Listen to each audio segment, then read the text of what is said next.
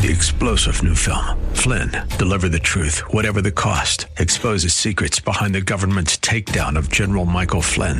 Flynn knew what the intel world had been up to. He ordered the first audit of the use of contractors. This set off alarm bells. He told the truth. He was the most dangerous person for Donald Trump to hire. They had to get rid of Flynn. Flynn, deliver the truth, whatever the cost. Available now. Watch it today. Go to salemnow.com. salemnow.com. Grace and peace to you, and welcome to Reaching for Real Life with Sean Azzaro, the senior pastor of River City Community Church in San Antonio, Texas. A church that exists to help people just like you find the real life you were created for and find it to the full. And that's what Jesus promised in John 10:10. And today we continue in a series that's called Called. Here am I, send me, based on Isaiah chapter 6. And today Pastor Sean Azzaro reminds you that you are called. You have a purpose for the kingdom. Isaiah responded to his calling at the altar of sacrifice, which involved a burning piece of coal which set him apart. So we need to be set apart from this present dark culture. RealLife.org has this full message, sermon notes, and series available for free. But if you feel led right now to bless this listener-supported radio ministry, then please do. There's a place to give at RealLife.org. The name of this message is called Burning Coal. Pastor Sean is teaching from Isaiah 6 and Leviticus 6. It's time for Reaching for Real Life Radio. Well, as I was getting ready for the message this morning, just thinking about kind of where we're going to go in this series Called, I kind of came across something in myself that is, it's probably not unique to me, but I kind of have it on hyperdrive, and that is I like my freedom. If I asked any of you, nobody's going to go, no, I don't like freedom. I prefer someone oppressive, kind of controlling me. Nobody's going to say that, right? But I really like to have my options open and to have freedom. It's kind of part of my temperament, part of my personality. I was even raised kind of without that. I grew up on a farm, and, my dad, he didn't believe in hiring people to do the work. I have sons, my gosh, they'll do the work for free, okay? Being forced to work for free, I believe it's called slavery, but we didn't get to kind of claim that or anything. We just had to do it, okay? And I mean, it's nonstop because we're horse trainers. We'd have 30, 40 horses at a time. And you don't even get to go on vacation, because it's not like you can just get a house sitter, okay, give them, here's the list, here's, $20 on the table, and, feed all the animals. You can't do that. So I don't even remember a vacation as a kid where we didn't have a horse trailer on the back of our vehicle, because it's just some way associated with the horse business. And so it's nonstop. And I have to tell you, for me, growing up, school was almost like the vacation. Because on Saturdays and in the summer, it would just be, come on, boys, get up, we're working. And it was never a list. I can handle a list. Okay, I got to do these 5 things, and then I'm free. No. We were going to work till Dad stops, and he never stops. He's still out there somewhere, It's just the way it is, My friends would come over. I'd have friends over, and before I could go do anything, they'd have to work. I mean, I think that's wrong. Brilliant, but wrong. I mean, we'd have to work and do, and then we could go do something. And so I really was, because I didn't like, I'm not really in love with manual labor. I do it when I have to. I do what I got to do to take care of things. But my thing was, give me a list, I'll get it done, and then I'm out. Okay? Well, I didn't get to do that. So when I graduated, I was like, never more, never again. My thing was, I'm going to be free. I don't want anyone controlling or having a claim on me, and I don't want to control anybody else. I want to just go kind of, and that was something that was in my spirit a little bit. And it's funny, as I began to follow Jesus and I began to understand, wait a minute, God has a claim on our life. And that's what we're going to look at this morning. And that's something, because I'm not the only one who really likes freedom. I think we all do. And that can be a good, healthy, balanced thing, or that can be something that we kind of have a little bit of an overboard on, kind of like me. And I think that's something that God has to deal with. Now, we're in this passage of Scripture, Isaiah chapter 6. So turn your Bibles there. I'm going to pick up at verse 6.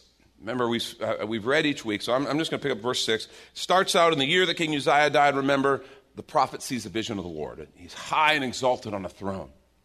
And it's just this majestic vision and the heavenly creatures crying, holy, holy, holy is the Lord. This incredible scene. And you remember his response. We talked about this last week. His response of, woe is me, I'm undone. He didn't stand up and kind of shout and celebrate and jump in on the worship service. No, he saw God for who he really was, and his response was, oh my gosh. Not only did he see God for who he was, he saw himself as he was. And his response is, woe is me, I'm lost. I'm ruined. I'm a man of unclean lips, and I live among a people of unclean lips. And I want to see where it goes from there, because this is a really significant, pivotal part of the passage. Listen to this. This is beginning at verse 6. After his confession, one of the seraphim flew to me, having in his hand a burning coal that he had taken with tongs from the altar. Take note of that. A burning coal he'd taken with tongs from the altar. And he touched my mouth and said, behold, this has touched your lips. Your guilt is taken away, your sin is atoned for. And I heard the voice of the Lord saying, whom shall I send, and who will go for us? Then I said, here I am, send me. Let me pray for us. Lord, I pray that you would open our eyes and our ears to what you want to say. Help us to discern the truth of the passage. Help us not just to hear a teaching, but help us to hear from you. I pray that you would speak to us, and I pray that we would be transformed by your word. I pray that you would move in our hearts and give us the strength, the courage, and the wisdom to follow you. In Jesus' name, amen. Well, we've walked through this passage thus far, and we've seen that we are called. Not necessarily called to be prophets, but we are called. Every single one of us. God has that, whom will I send, who will go for us? Last week we looked at this idea, before I can answer my call, I have to address my need. That's what was happening when the prophet saw himself in the Lord's presence as he truly was. He had to address his need. And the passage we're looking at this morning is actually that need being addressed. I want to just look at this unique picture of a coal, burning coal, he says, a burning coal off the altar being touched to his lips. Now, here's the deal. If you're new with us this morning, maybe a friend dragged you here and you're just placating someone, God bless you. Great to have you here. Maybe you've never heard this story before. I just want to say you have a bit of an advantage over some of us. Because those of us who've heard this story many times, and we've heard lots of teachings on it, this is a pretty prominent passage of Scripture. We can just go through that and go, yes, the burning coal touched to the lips. That's beautiful. And not actually stop and listen to what is being said. No, with tongs, a burning coal from the altar touched to our lips. That hurts like a lot. Okay? I don't need to do a demonstration, I thought about it, but no, that would get bad, the smell alone. I'm not going to do it, right?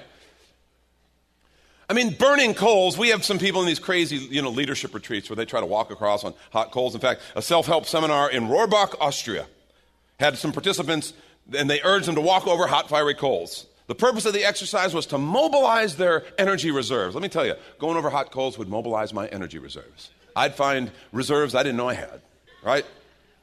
The course motto was, if you can walk over hot coals, you can do anything. Which maybe it's true. It's a good premise. The participants faced a 32-foot-long bed of embers. 7 people who took the barefoot walk discovered something terrible. Fiery coals can burn bare skin. Who knew? Who knew? Hit with agonizing pain, they ended their walk with a trip to the hospital where they were treated for severe burns to their feet. You're like, wow. Here's the deal. You actually can walk across burning coals, but you got to know the secret, okay? These guys doing the seminar must have just had a lot of faith and thought, they'll do it, I know, it'll be great. Okay, certain types of wood actually burn cooler, and there's certain types of wood that will help you be able to do this. You wait 20 minutes after you set the coals and they get good and hot, because it burns the moisture off, and the dry wood, the dry coals, doesn't transfer heat as well. And so it's a little bit cooler to the touch than the coal that is wet. Okay. You put a layer of ash over them, and that acts as an insulator. It's still hot, but it is bearable if you walk quickly and walk a certain way. Well, obviously, these guys didn't get the memo. They didn't try to train the people right. So they had the burns. But as I think about the obvious thing, well, yeah, you're going to get burned, this picture of the coal off the altar touching their lips comes to mind.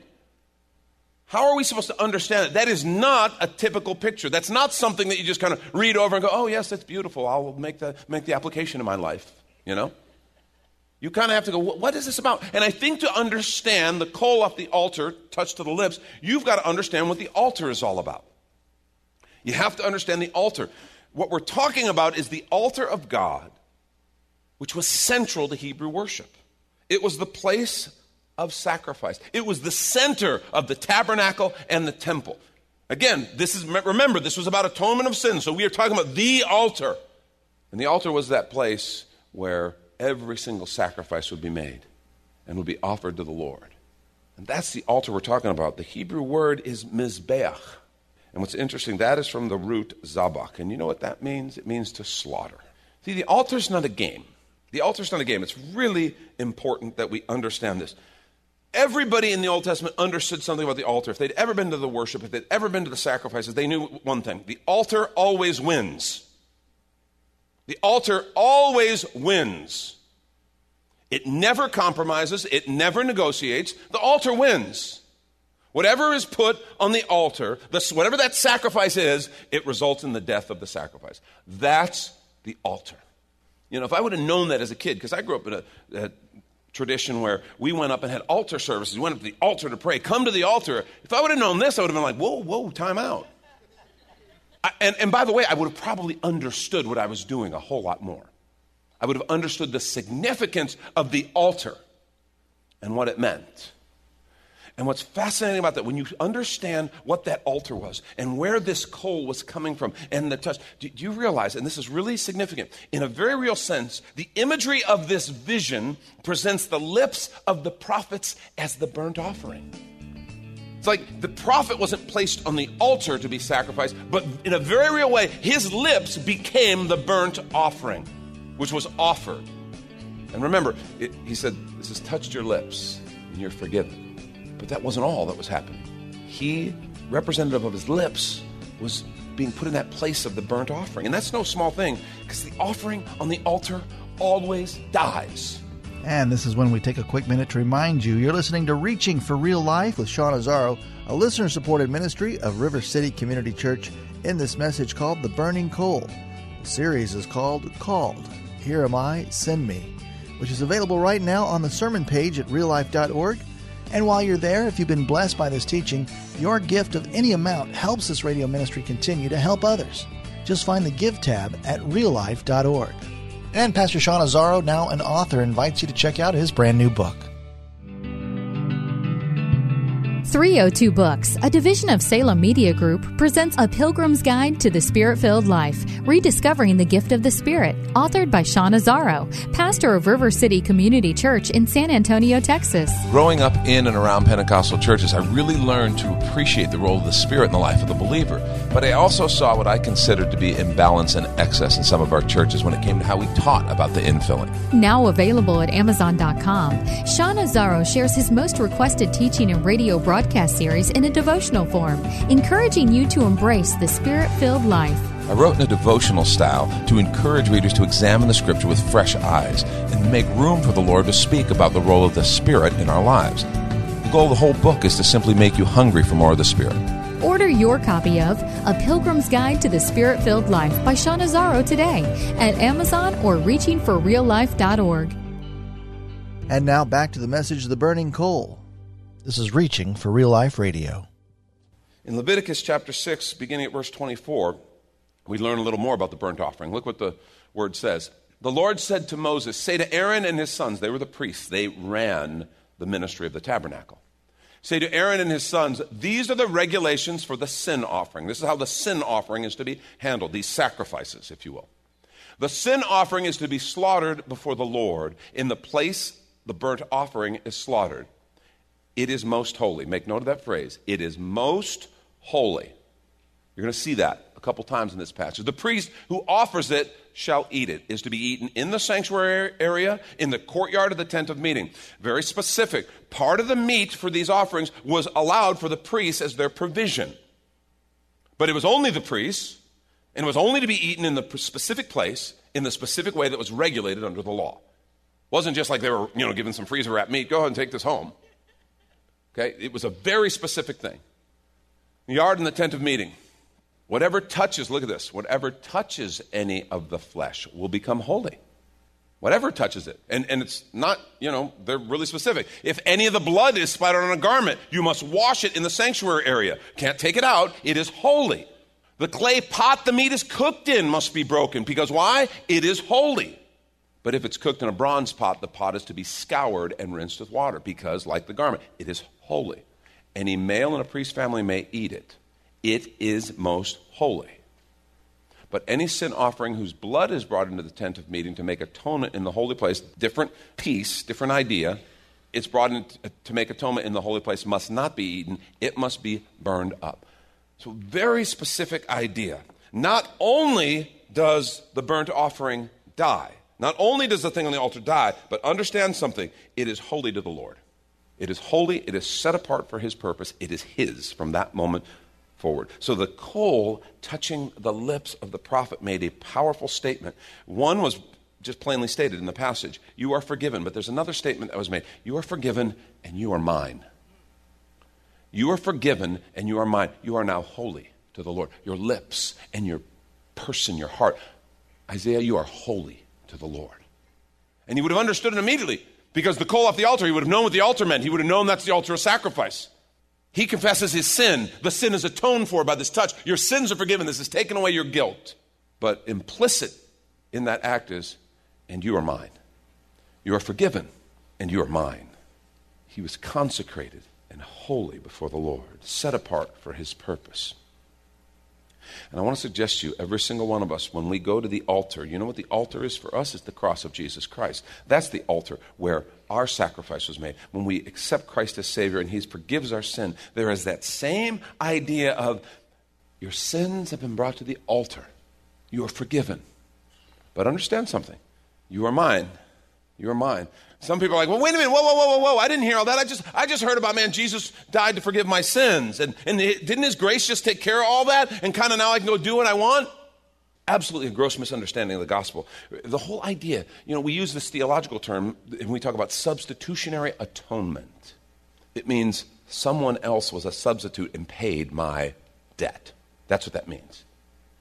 Jesus was the substitutionary atonement for us. In the Old Testament, that lamb, that spotless lamb, would be a substitutionary atonement for the sins of the people. But they understood clearly, that's my place. I'm the one supposed to be on the altar. I'm the one who deserves the death penalty. And when we come to the cross, we understand, whoa, that's my cross. Jesus took my cross. He's paying my penalty. He is the sacrifice for my sin. That's not his cross, that's mine. And he took it for me. The sacrifice took the place and represented the life of the one bringing it. And so Christ died on our behalf, but understand that brings to light the New Testament theology that the Apostle Paul taught. Look what he taught in Colossians 3, 1-3. He said, since then you've been raised with Christ, set your hearts on things above, where Christ is seated at the right hand of God. We understand this idea of being raised with Christ, don't we? In baptism, we understand Romans 6 tells us that when we are baptized, literally it's like you died with Christ and we're buried with Christ in baptism. We're buried with him. The old person who you knew before Christ, the old Sean Azaro, that person's dead, buried with Christ. Because my sins were buried with him. But a new person is made alive in him. If anyone's in Christ, they're a new creation. The old's passed away, new has come. So there's that resurrection. Baptism represents the death and the resurrection. Death of the old nature, resurrection of the new nature in Christ. So that's what Paul's talking about. Since you've been raised with Christ, set your hearts on things above, where Christ is seated at the right hand of God. Set your mind on things above, not on earthly things. Why? For you have died. Wait a minute, but I'm right here. I'm fine. No. You have died. That old person who was lost in sin has died. And your life is now hidden with Christ in God. My old self dies with him, but this new life filled with his presence, forgiven and set free, is raised with him. See, Christ died for us, but the scripture says now our life is hidden in him. We live in him, and he lives through us by his Holy Spirit in us. See, this is the secret of being holy to the Lord and being set apart for his kingdom. And the prophet learned a powerful lesson. That illustration of the altar and the coal, he knew exactly what was happening. That coal touches me, I'm forgiven, but I'm holy to the Lord. And he understood something about his calling. And I want to suggest every one of us has a calling and has the very same implications. If you're taking notes, write this down. Calling isn't just an invitation to serve. It is the declaration that I am set apart as his. See, calling isn't just an invitation to serve. What Jamie just issued with those great volunteers, especially the pretty one in the middle. What they talked about is an invitation to serve, and it's an awesome thing.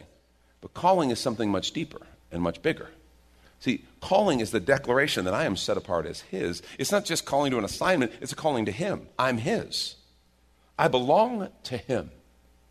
See, that's the idea that the Apostle Paul is talking about in Romans chapter 12. We love this passage of Scripture, but I want you to take a look at it in light of this set apart, this holy unto the Lord, this declaration that I am his.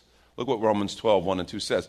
Paul writes, "Therefore I urge you, brothers and sisters, in view of God's mercy," really important phrase, because of the mercy of God that you've seen and you've experienced, in view of God's mercy, to offer your bodies as a living sacrifice. He's urging us to offer our bodies, our actual life.